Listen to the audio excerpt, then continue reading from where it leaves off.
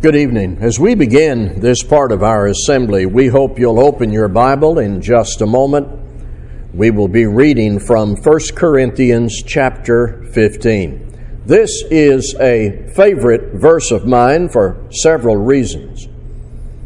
One, it captures the ongoing energy and passion for the Lord's work that ought to be exhibited in the behavior of every Christian, and something we ought to strive to increase. The ongoing energy and passion for the Lord's work.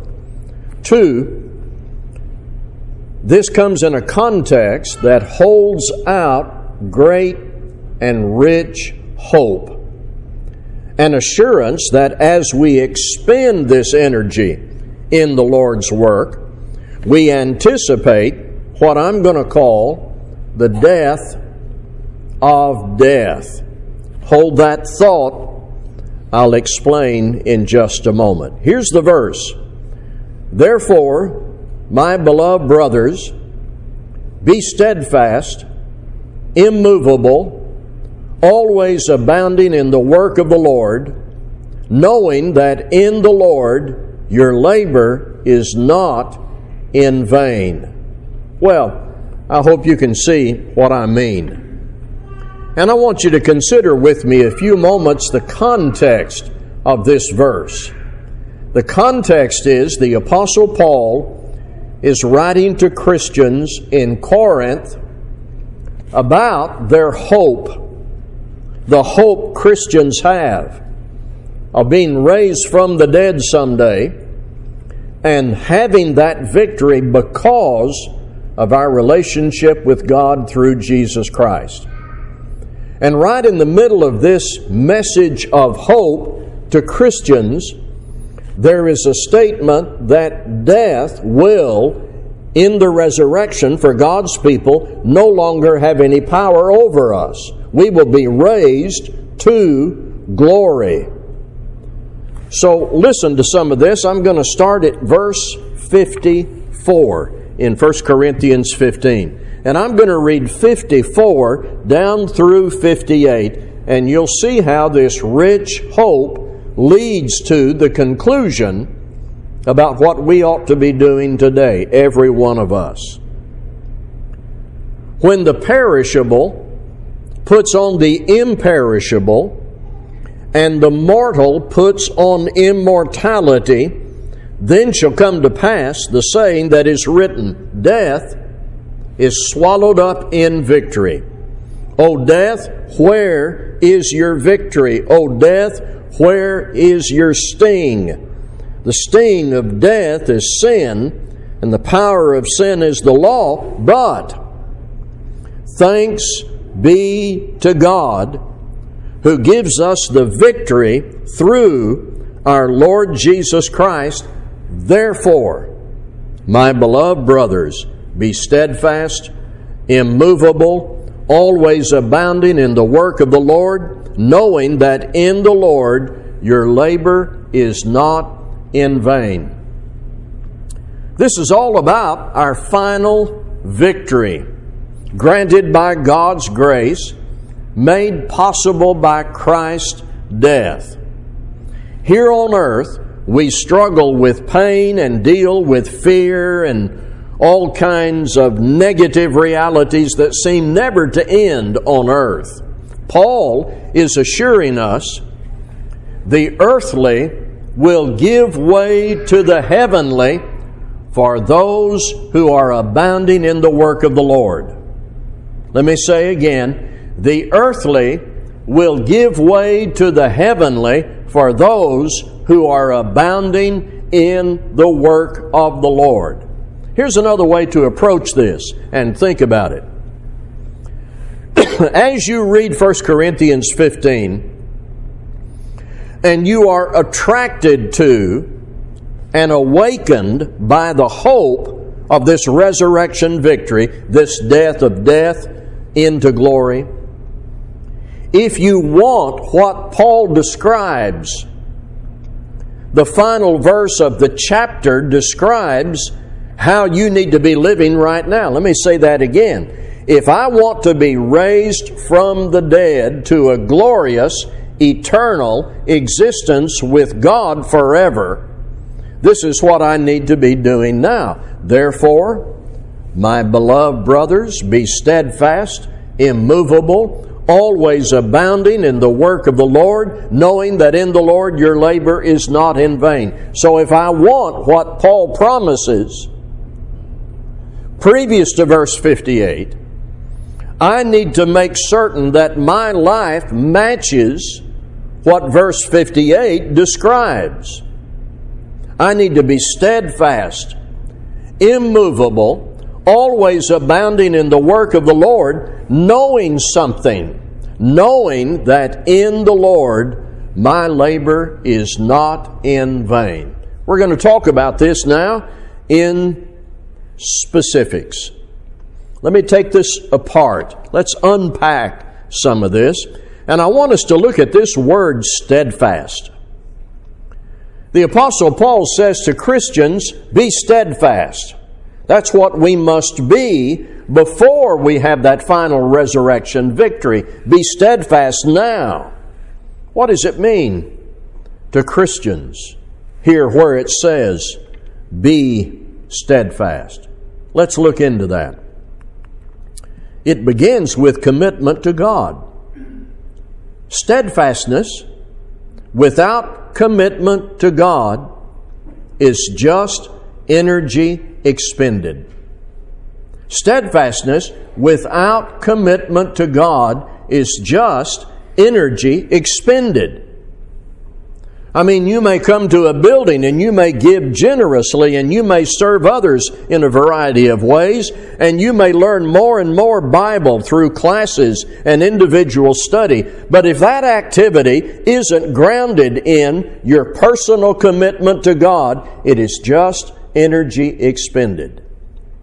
It has no spiritual value until it is connected to your personal commitment to God.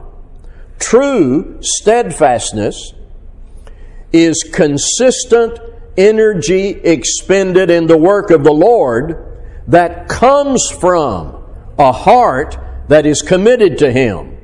So that's the controlling factor of this continual expansion of energy. When you were baptized, if you were scripturally engaged in that initial act of obedience, at the center of that decision was your commitment to God. You became aware by listening to the Word of God that you were guilty as a sinner, having disobeyed God in various ways. But you also heard the good news that Jesus died for you so that you could be forgiven and cleansed and brought into fellowship with God. And therefore you made a decision. Hearing the gospel, you confessed your faith, you repented of your sin, and in being baptized into Christ for the remission of your sins, you were making a personal commitment to God about how you would conduct the rest of your life.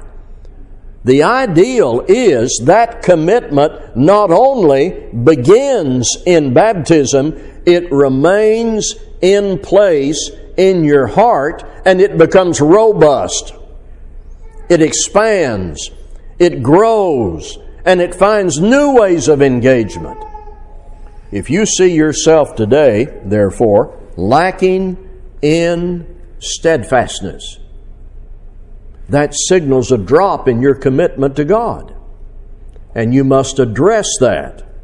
It is urgent that you address it through prayer and feeding your faith with the Word and getting your focus on the example of Christ, joining with other Christians in what God has directed that we do together. The steadfastness of this passage is energy expended consistently that comes from this foundational commitment to God. And Jesus died for us to be able to be committed to God, and for that commitment to find expression in steadfastness, energy expended in the Lord's work, and that we grow in that. Further, let's explore some examples of how steadfastness based on commitment would work out. We're going to get even more specific. Steadfastness is really about doing what you need to be doing before God, not occasionally, but consistently. I believe a lot of people today want to be occasional Christians. They're willing to attend a few services if nothing else is going on that they feel like doing. Seldom do they ever pick up a Bible and really dig in, maybe in some cases not even owning one. Praying only in time of crisis. No continuing, consistent obligation to actively participate in a sound local church, but having a little guilt from time to time. They start doing a little bit better for a month or so, and then they drift back into what I'm going to call the occasional mode. Casual, nominal, marginal Christianity, absent personal commitment to God. Letting others carry the load, not a daily, steadfast disciple of the Lord. That's the trend in so many. That's the burden that local churches have to carry and families in the Lord's work. An absence of mature, steadfast discipline based on commitment to God. Well, let's go further. What does this steadfastness look like? Balanced discipleship. That means you're not just good at one or two things. You're putting forth full effort about everything the Lord has directed that Christians do. Balanced discipleship. That means you're not just good at attending and giving. You're good at being the husband God wants you to be. Good at being a faithful wife. Children obeying their parents. Parents devoted to raising their children in the nurture and admonition of the Lord. Using your skills and talents in the local church, responding to the needs of other Christians, speaking the gospel to your friends and neighbors, being an encourager, showing gratitude to God and to Christians who help you and who exhibit their devotion to the Lord in so many ways. Maintaining good thought discipline. That's about attitude. Exercising care about your words. See, steadfastness that is based on your commitment to God and that is not occasional but consistent will exhibit itself in balanced discipleship. Steadfastness will also show up in what I'm going to call personal inner devotion and reverence for God. Now, all of this gets back to commitment. That's the groundwork of steadfastness. It is highly valuable to spend some time, I think every day, with personal, quiet thoughts of God's goodness to you, to me. Perhaps after your daily Bible reading or accompanied by prayer. That, I think, is an expression of steadfastness that is balanced and that is not occasional. Spending time thinking about, sincerely, God's goodness exhibited to you and what your response to that goodness ought to be. Then I want to add, steadfastness maintains itself in your relationship with other Christians.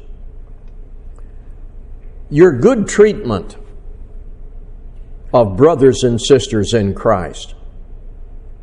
Your thoughtful use of opportunities to serve. Your simple goodwill, your avoidance of any resentment or prejudice. Steadfastness is grounded in your commitment to God, It steers a course away from occasional discipleship.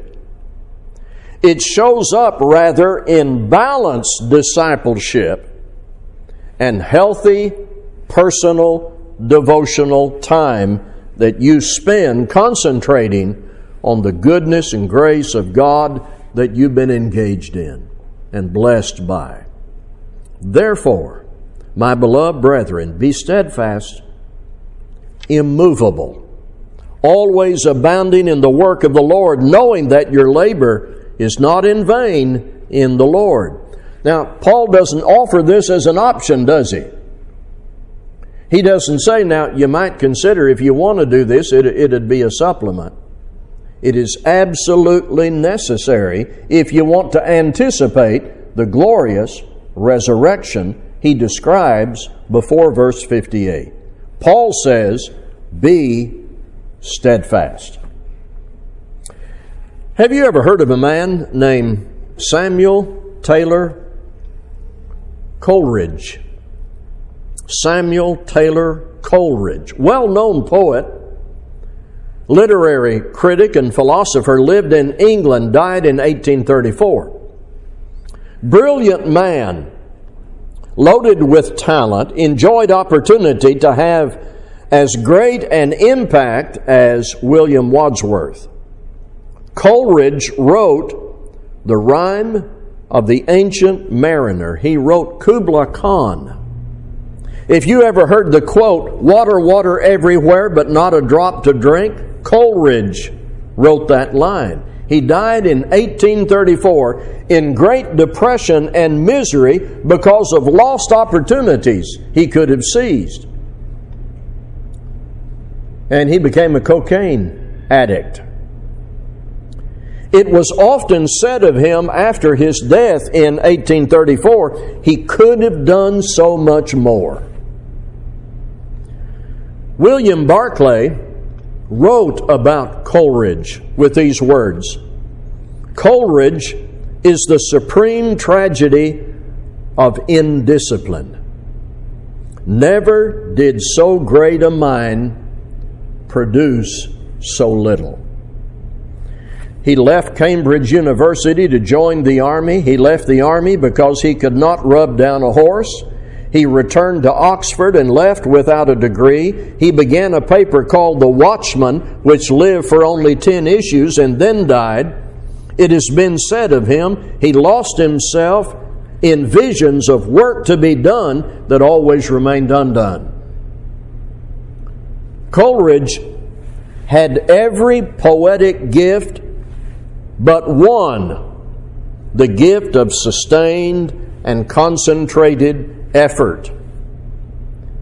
In his head and in his mind, he had all kinds of books, as he said himself, completed, safe for transcription. I am on the eve, he says, of sending to the press 2 volumes.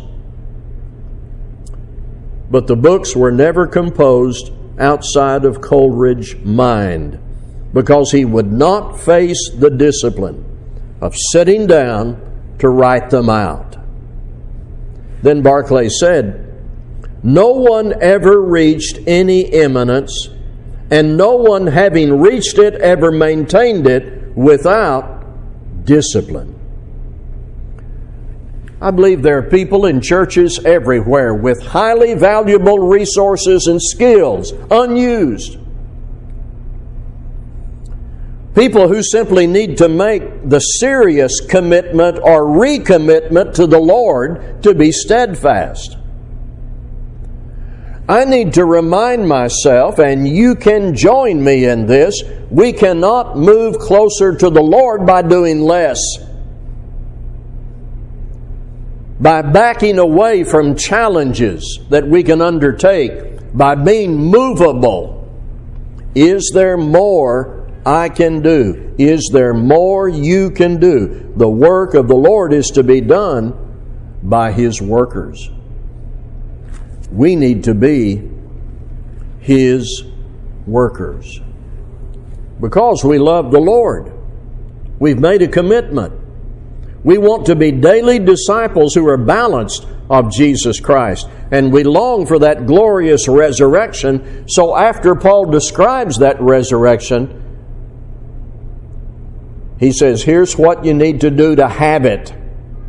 Therefore, my beloved brethren, be steadfast, immovable, always abounding in the work of the Lord, knowing that your labor is not in vain in the Lord. Let's be standing as we sing.